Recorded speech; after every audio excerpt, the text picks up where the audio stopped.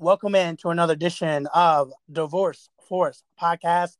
My name is Adam, and I'm very excited to introduce this next guest, ESPN Baseball Insider Tim Kurkjian. How you doing today, Tim? I'm doing okay, Adam. How you doing? I'm doing awesome. Just being here in Maryland, and things are going well. I wanted to have you on. You've been in the game of baseball for a long time. So talk about what this season, how weird is it, but how exciting is it that we do have baseball this season? Well, it's been the weirdest baseball season ever, the most bizarre season ever, and there isn't a close second. I mean, we we always play 154, 162 games, and to be limited to 60 just changes the whole landscape. And then with, of course, the whole COVID-19 hovering over this season, it's made it very unsettling for a lot of people, including me and everyone else who covers the game. But we all recognize that, this pandemic is bigger and stronger than anything out there. It's way bigger than baseball.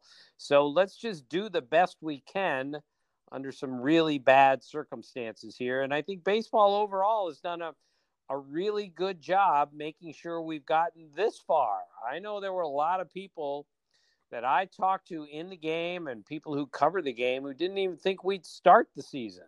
And a bunch of others who didn't think we would finish the season. And maybe we still won't. But I'm pretty confident now that we're going to get through all of this. We're going to play October baseball. And I think October baseball is going to be tremendous. I think the stretch run is going to be tremendous. We're already in it, but with so many teams now having a chance to make the playoffs, 16 instead of 10, it really opens it up, especially in the National League. So I'm very excited about this last 10 days of the season. And then October, if all the playoff series are played all the way through to their finality, we'll have 65 playoff games in October. It could be a free-for-all like we've never seen before. So in a very bad situation, there's a chance baseball could finish in a very upbeat and exciting way. Yeah, that's right. I mean, you mentioned that, baseball, had a bit of a hiccups there with the positive test, but talk about how much has changed in the ability to handle the environment that we in a great way moving forward, and as we push, to the postseason in Major League Baseball. Yeah, well, we got off to a rocky start naturally in once the season began, because that first weekend when teams started to travel, that's when the positive tests came, and I don't think that's a coincidence.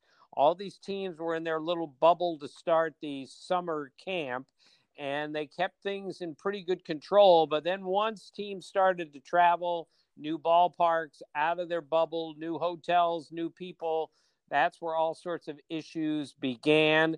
And I'm just surprised there weren't more issues along the way. But the Marlins and then the Cardinals really ran into some trouble. But what's happened since then is that the commissioner basically came out and said, look, as an industry, we have to do a better job. We have to be more careful. Otherwise, we're not going to finish this season. And I think the players and the teams really deserve some credit for being this serious about making sure that health and safety protocols are met, because they have to be. Otherwise, we're not going to finish this season. And what the Indians did, basically admonishing two of their teammates and then trading one of them because they broke protocol and they missed curfew and they did what they weren't supposed to do. It just shows you how careful and serious the Indians are about this. And from what I can tell, most of the other teams feel the same way, because they all recognize if we're going to finish the season, we're going to have to follow all the rules as best as we can. Yeah, I mean, that's huge. I mean, you got to be cautious, but also understand that you have to, have that protocol in place. So what do you think the difference was from that rocky start to now, where it's pretty smooth process so far? What do you think the big difference was in making sure that baseball was to push forward with that season. Well, again, the players just decided, all right, we're going to have to be more disciplined. And everyone around the team, clubhouse kids and everyone else said the same thing. We're going to have to be more careful. So I still see celebrating. I still see hugging and high fives. And I understand all of that. But I think the players have done a really nice job with social distancing. And they've said to themselves, look, if we're going to finish, if we're going to get paid, we have to do a better job of this. And that goes for, again, everyone in the organization. So good for everyone involved for recognizing this is our only chance to finish the season, is we have to be as disciplined as possible, which is tough when you got a lot of young players playing. They're out on their own for the first time, and they're basically going to the hotel and then to the ballpark and nowhere else in between. It's been a tricky lifestyle, but something that has to be done. Yeah, and something different about this Major League season is the new rules. What's your take on that? And do you see any of them sticking around in 2021?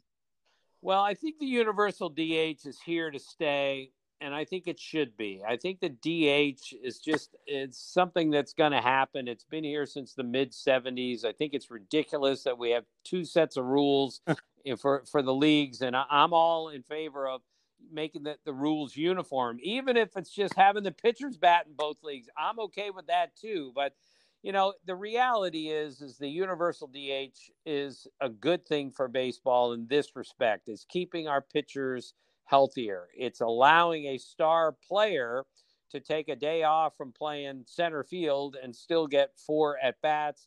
It's a high paid job, so the union is not going to let that job get away.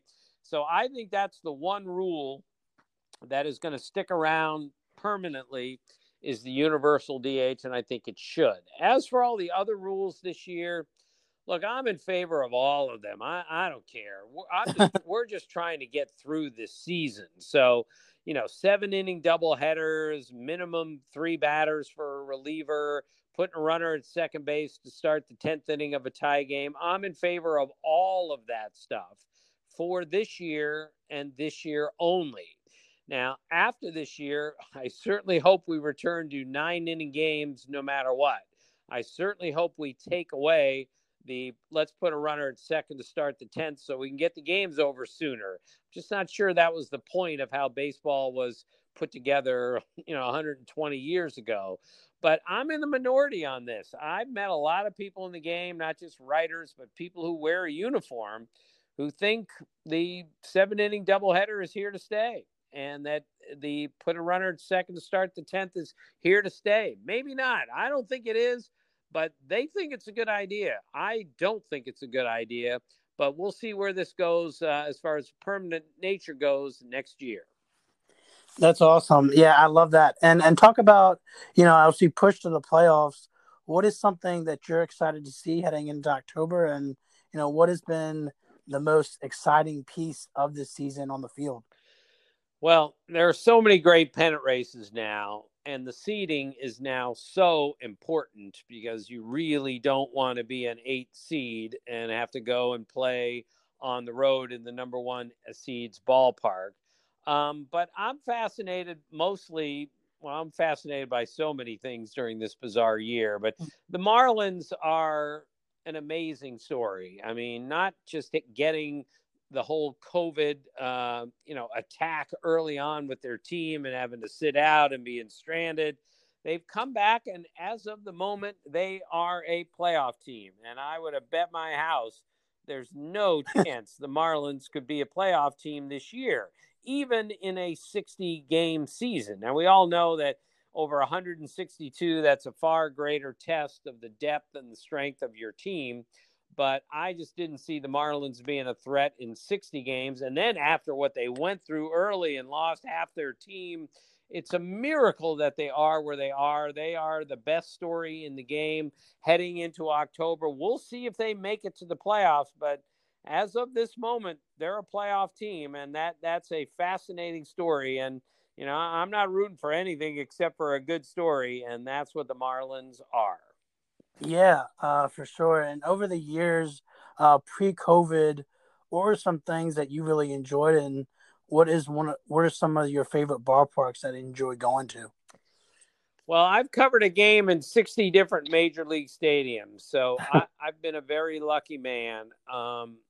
Fenway Park is still my favorite, being, again, 63 years old. I love the history of the game. I love walking into that place and thinking, Ted Williams played right there and Babe Ruth pitched on that mound right there. That really matters to me. Wrigley Field is another one. I mean, it was, it's over 100 years old, and I just love anything that's that old, still looks that good, and has that kind of history to it. But there's so many other ballparks that have done such a wonderful job of building state-of-the-art places that have a real old-time feel to them. Camden Yards, of course, was the first ballpark to really do the retro look and make it a ballpark and a field, not necessarily a stadium. And following the Camden Yards, we've had Pittsburgh Hmm. and San Francisco and Seattle and Coors Field. I mean, there have been so many great ballparks that have followed Camden Yards. But as far as the new ones go, Camden Yards and PNC in Pittsburgh are my two favorites. And as far in another category, Fenway and Wrigley Field. But, at this point, I'd like to go to any ballpark and cover any game because I've really missed the experience that COVID has taken away. Yeah, for sure. And talk about growing the game on the grassroots level, and particularly Major League Baseball. How important is that to grow the game, on the youth level? Well, it's critical to get as many people involved in the game as possible because let's be honest here, football is king in this country. Basketball is enormously popular, more popular than baseball. And baseball has lost its footing over the years with the fans. Ratings aren't as good as they used to be. Attendance isn't as good, and even revenues aren't quite as good as they used to be.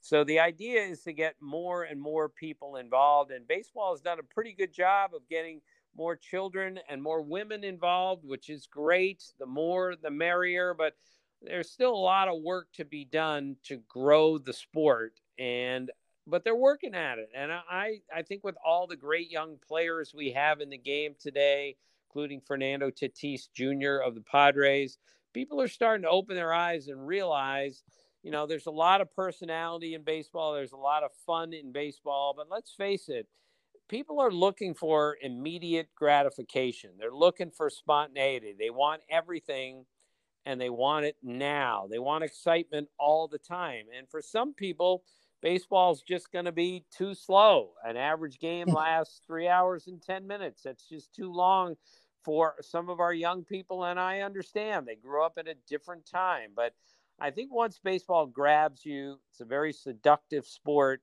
And I'm just hoping we can get a few more people interested because that's the way to grow the game. Yeah, for sure. And being out on the game like you have, what is the most rewarding part about, what you do on a day-to-day basis? And, you know, what advice would you give those who are interested in working in the sports world?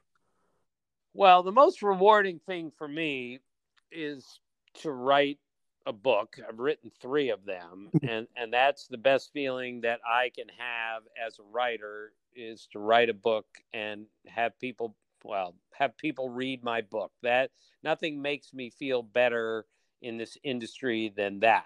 Writing a really good story for my newspaper or for Sports Illustrated or now for ESPN the magazine, ESPN.com.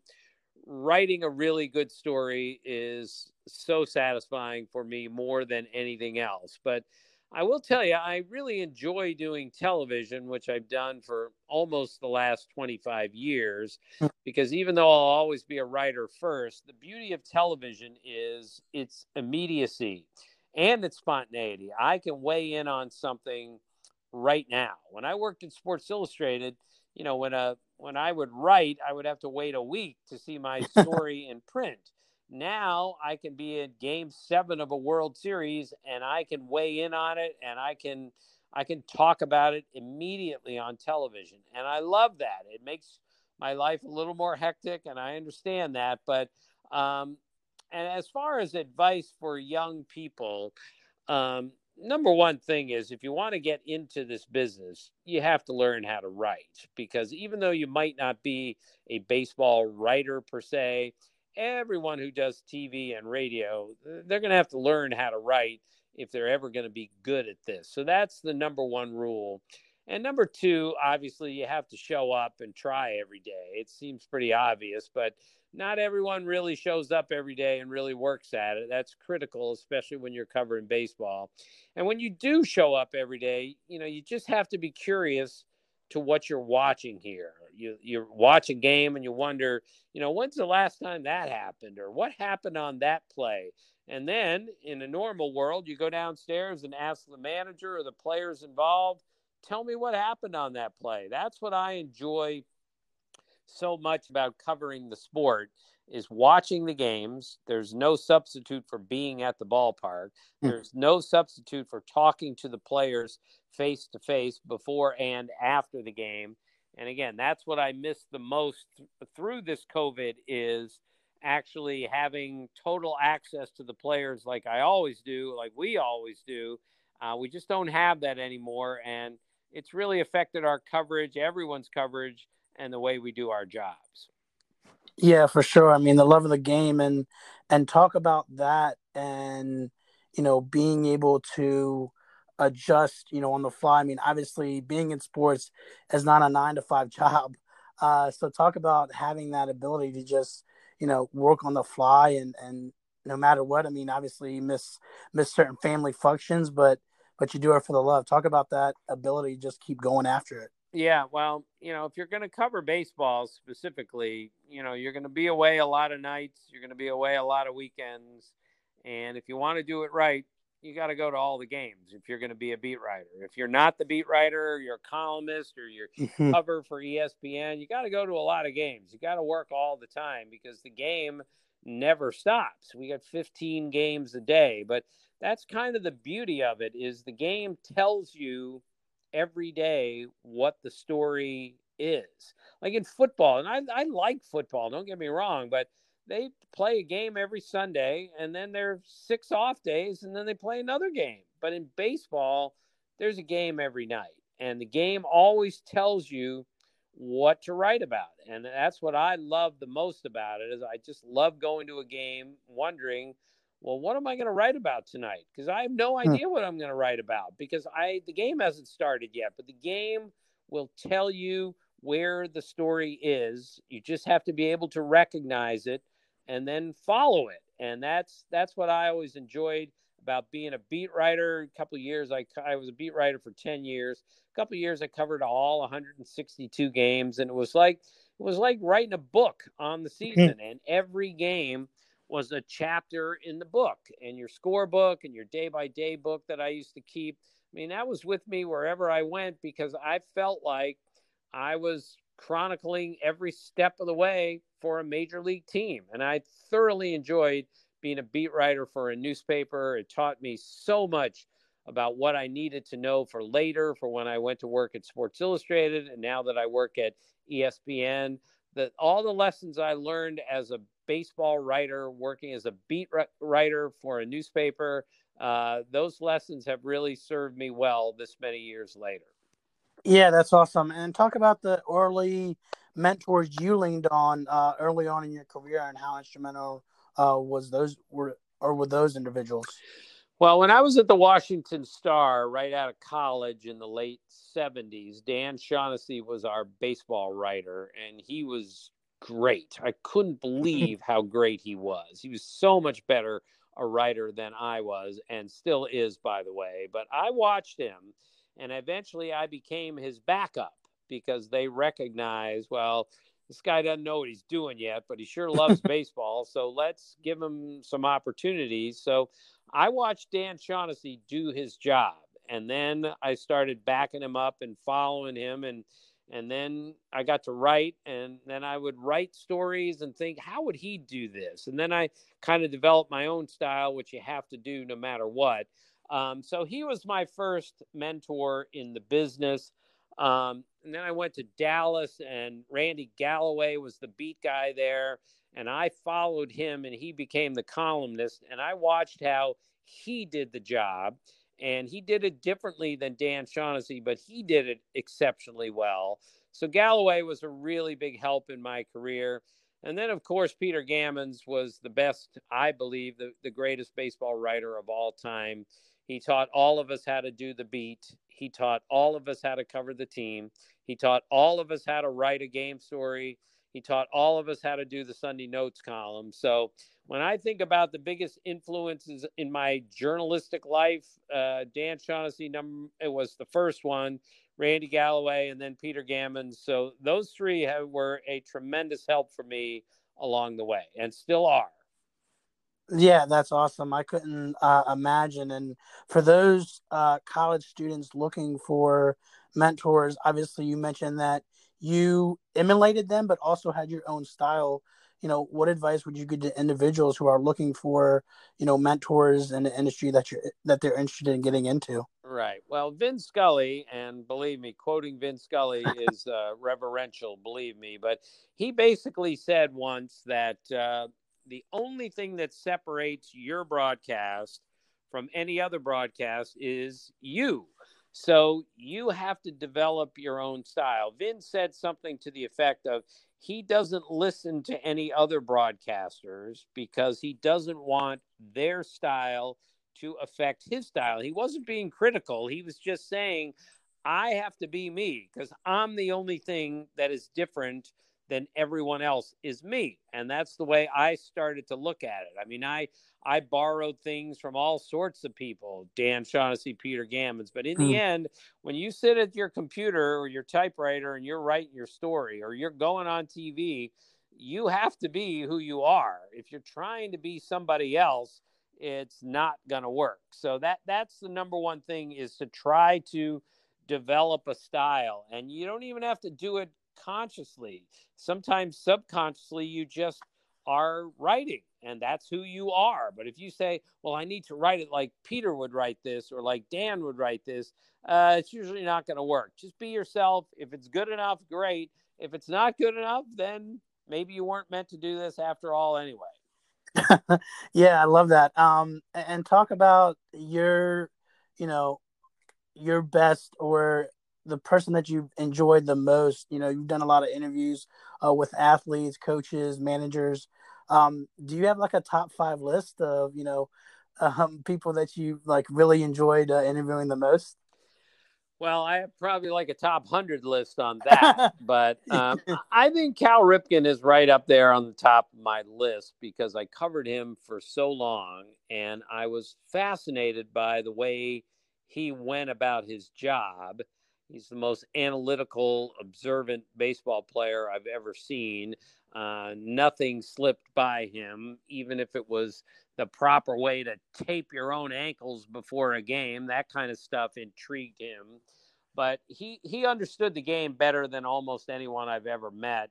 And I learned so much just watching him play the game. And, he comes across as a little bit guarded and a little bit protected.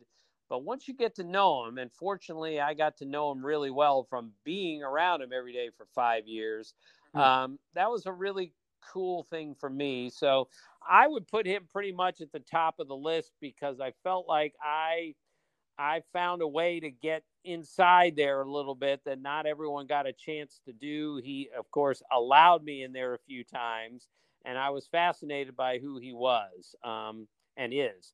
Tony Gwynn was another one who I just loved being around. I loved talking to him.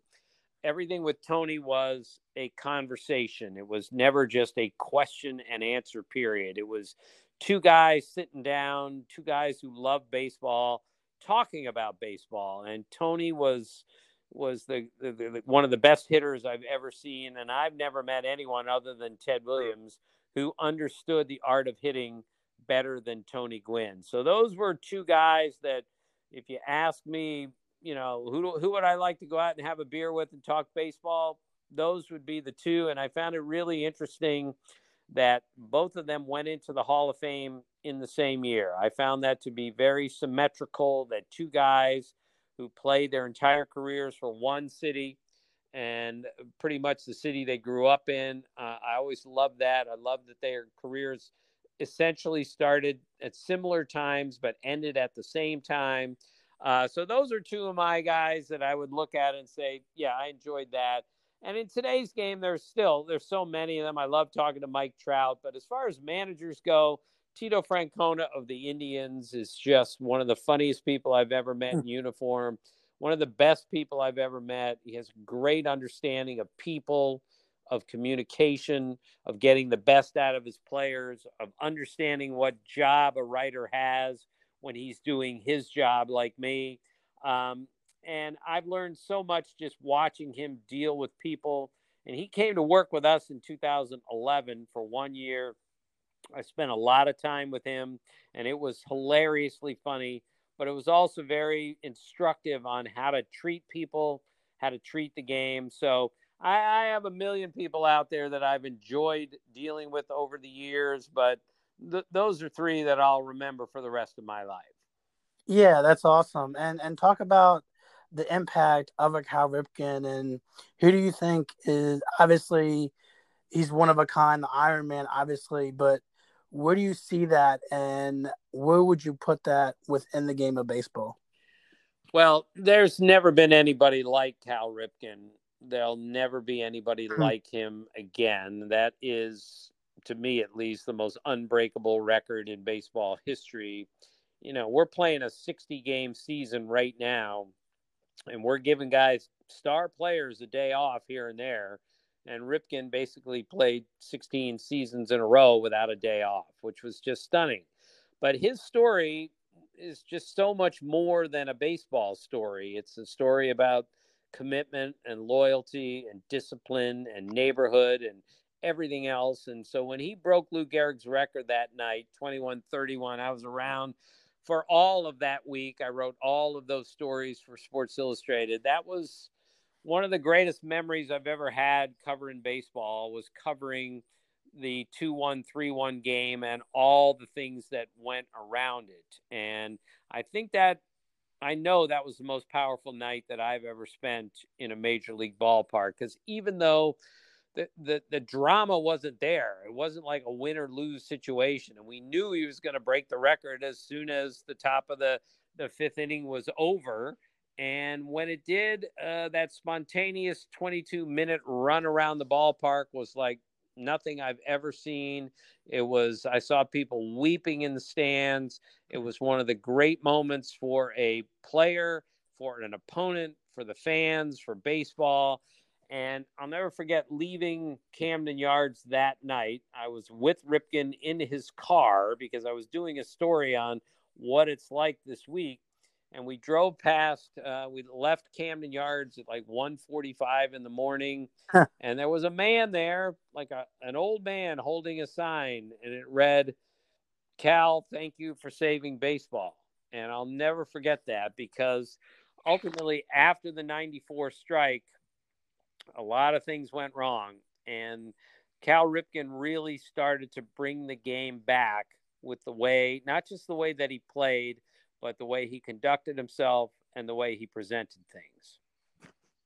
Yeah, that's awesome. I mean, I love that. And so true. I mean, like you said, I mean, it's a lot more, not just on the field, but his commitment to the game and so forth. For today's players, who do you think are some of the key players in today's game who are making a huge contribution off the field? Well, Mike Trout's the best player in the game. And maybe since other than Willie Mays, he might be the best overall player I've ever seen. And he's another guy who really conducts himself the right way. He's not very, he's not very talkative, meaning he's not real colorful. He can be if he wants to be. Believe me, he's hilariously funny, but he just wants to play baseball. He doesn't want to be anything but a baseball player. He doesn't have to be the marketing tool that maybe baseball wants him to be. He feels like the best way to sell the game and promote the game is to just play it every day and to play it better than everyone else. And he shows up every day ready to kick your butt, but he's still a very much an aw shucks kind of guy. He's breaking all these records. He's doing stuff that no one else has done before. And instead of making it about him, it's always about the game for him and his team for him. And he's just so down to earth. And I've met his mom and dad, so I know where that comes from. But, he loves the weather, and he's fascinated by tornadoes and hurricanes and everything else. He loves the Philadelphia Eagles, but instead of sitting in a private box upstairs by himself to watch the games, he sits in the stands with a hoodie on in the rain and watches football because, as he told me, this is how you're supposed to watch football. So he's one of those guys that can carry the game into the next generation. He's a generational player as it is, but he's been followed by so many good young players, including Fernando Tatis Jr. and so many other young guys on the way up. I think baseball's in a really good spot with the talent that is on the field, and I just hope that people are able to recognize that baseball is a really interesting and exciting game still. Yeah, I love that. And as we approach the playoffs, a lot of seeding still has to be made. But if you had to, you know, say, who might be there for the final two spots for the World Series, who do you think would be representing the American League and National League for the World Series this season? Well, this is baseball, so there are no guarantees about anything. This is different than football and basketball, at least it is for me. But I picked the Dodgers to play the Yankees in the World Series at the beginning of the season. And I'm certainly sticking with the Dodgers because as we do this, they're 35-15. And they have great pitching, and they hit the ball out of the ballpark, and they have an awful lot to play for here. So I'm going to say that I think the Dodgers are going to go to the World Series from the National League. The American League has been a complete free-for-all. There's been a different best team in the league like 6 different times this year. It started with the Yankees, and then, of course, they had a ton of injuries and hit a really bad stretch. And as we speak today, they've gotten hot again, and they're hitting home runs again. So I'm going to stick with the Yankees are going to play the Dodgers in the World Series. But the beauty of baseball is once October comes, anything is possible. This is the one sport that strange things happen all the time, especially in October. The ultimate beauty of baseball is its unpredictability because unlike basketball, when LeBron James touches the ball on every possession, Garrett Cole can't pitch every game. Mike Trout's not allowed to bat 12 times per game. Everyone has to play, and that's one of the ultimate beauties for me is that strange things happen in baseball because of the skill required, the difficulty of the game, and the fact that the 25th guy on your team could take the last shot tonight, whereas in basketball, my second favorite sport, I mean, Michael Jordan, Larry Bird, LeBron James, Steph Curry, they always take the last shot, and they should. But in baseball, you're never quite sure what's going to happen on a day-to-day basis, and that's why predictions are not my favorite things to do. But I'll stick with the Yankees and the Dodgers, but nothing would surprise me, and nothing should surprise anyone this year, given how unusual this COVID season has been. Yeah, I mean that's for sure. And talk about, not just the season, but what are some things that you're excited for the 2021 season and potentially having fans in the stands and so forth? Well, I'm just praying that it is not a COVID affected season, but at this moment I think it's going to be. I am praying, of course, that we find a vaccine, we get everybody healthy, we get things cleared up, and we play a real major league season next year with 162 games and fans in the stands starting on opening day. But I'm worried about that. I'm already worried about spring training. I'm worried about April. Where are we going to be with this pandemic at that time? We're really not making great progress as hard as we're trying. So That's my hope. That should be everyone's hope. Everything will work out as long as COVID allows us to play next year and we can play a real schedule without quarantine, without working around really difficult issues. So that's my only hope for next year. The game will take care of itself. The game will be played beautifully as long as we can play it the right way. And I think that's going to be up to the pandemic to tell us if we're allowed to do that. Yeah, for sure. And do you remember when you got the call that say, "Hey, there is going to be baseball this season"? Do you remember where you were, what you were doing? Yeah, I mean, we kind of knew all along. There were so many stories out there, and I kind of knew in early May that baseball needed this so badly for this to happen. And even though there were roadblocks, and I kept wondering, is this going to happen? I just talked to enough people who thought that baseball cannot afford to lose an entire season. Now, if the pandemic just prevented it, I got it. We understood. No one would complain if it was a health issue, if it was a safety issue, we shouldn't be playing. But once it seemed that the game was starting to move in the right direction, I felt pretty good that I think we're going to play. I wasn't sure, and I certainly wasn't sure that we were going to finish the season. But now it looks like we are, and I think we're going to get through October with the whole bubble situation, which is a good idea. Let's keep everyone as safe and as confined as possible. The less travel, the better. And so I think we're going to finish this season. And I think if you asked a lot of people, say at the end of June, are we going to finish the season? I think the majority of opinion would have been no, we're not. And now I think we are. And I think everyone deserves a lot of credit for that. Yeah, for sure. And just as we close things out here, if you had to pick one word to describe, this season or what it's like covering baseball on a day-to-day basis, what would you pick and why?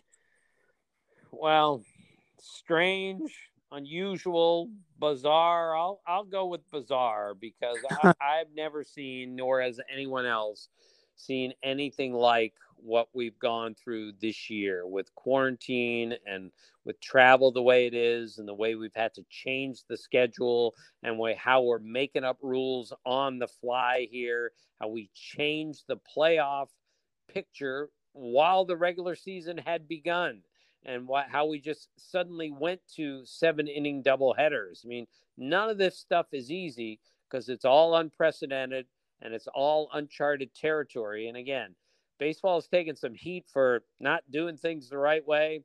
I'm going to give them a little bit of a pass here because there was no map on this. There was no blueprint for this is the way you should do this because no one had ever been through this before. So this has been a bizarre baseball season, and it will stay a bizarre baseball season, my guess, until the final game of the World Series.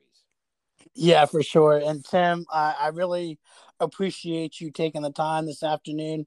I know you got to run here, but yeah, it was a pleasure. Well, thank you. Thanks for having me, and good luck with your podcast. I appreciate it, Tim, and take care. Okay. See you soon.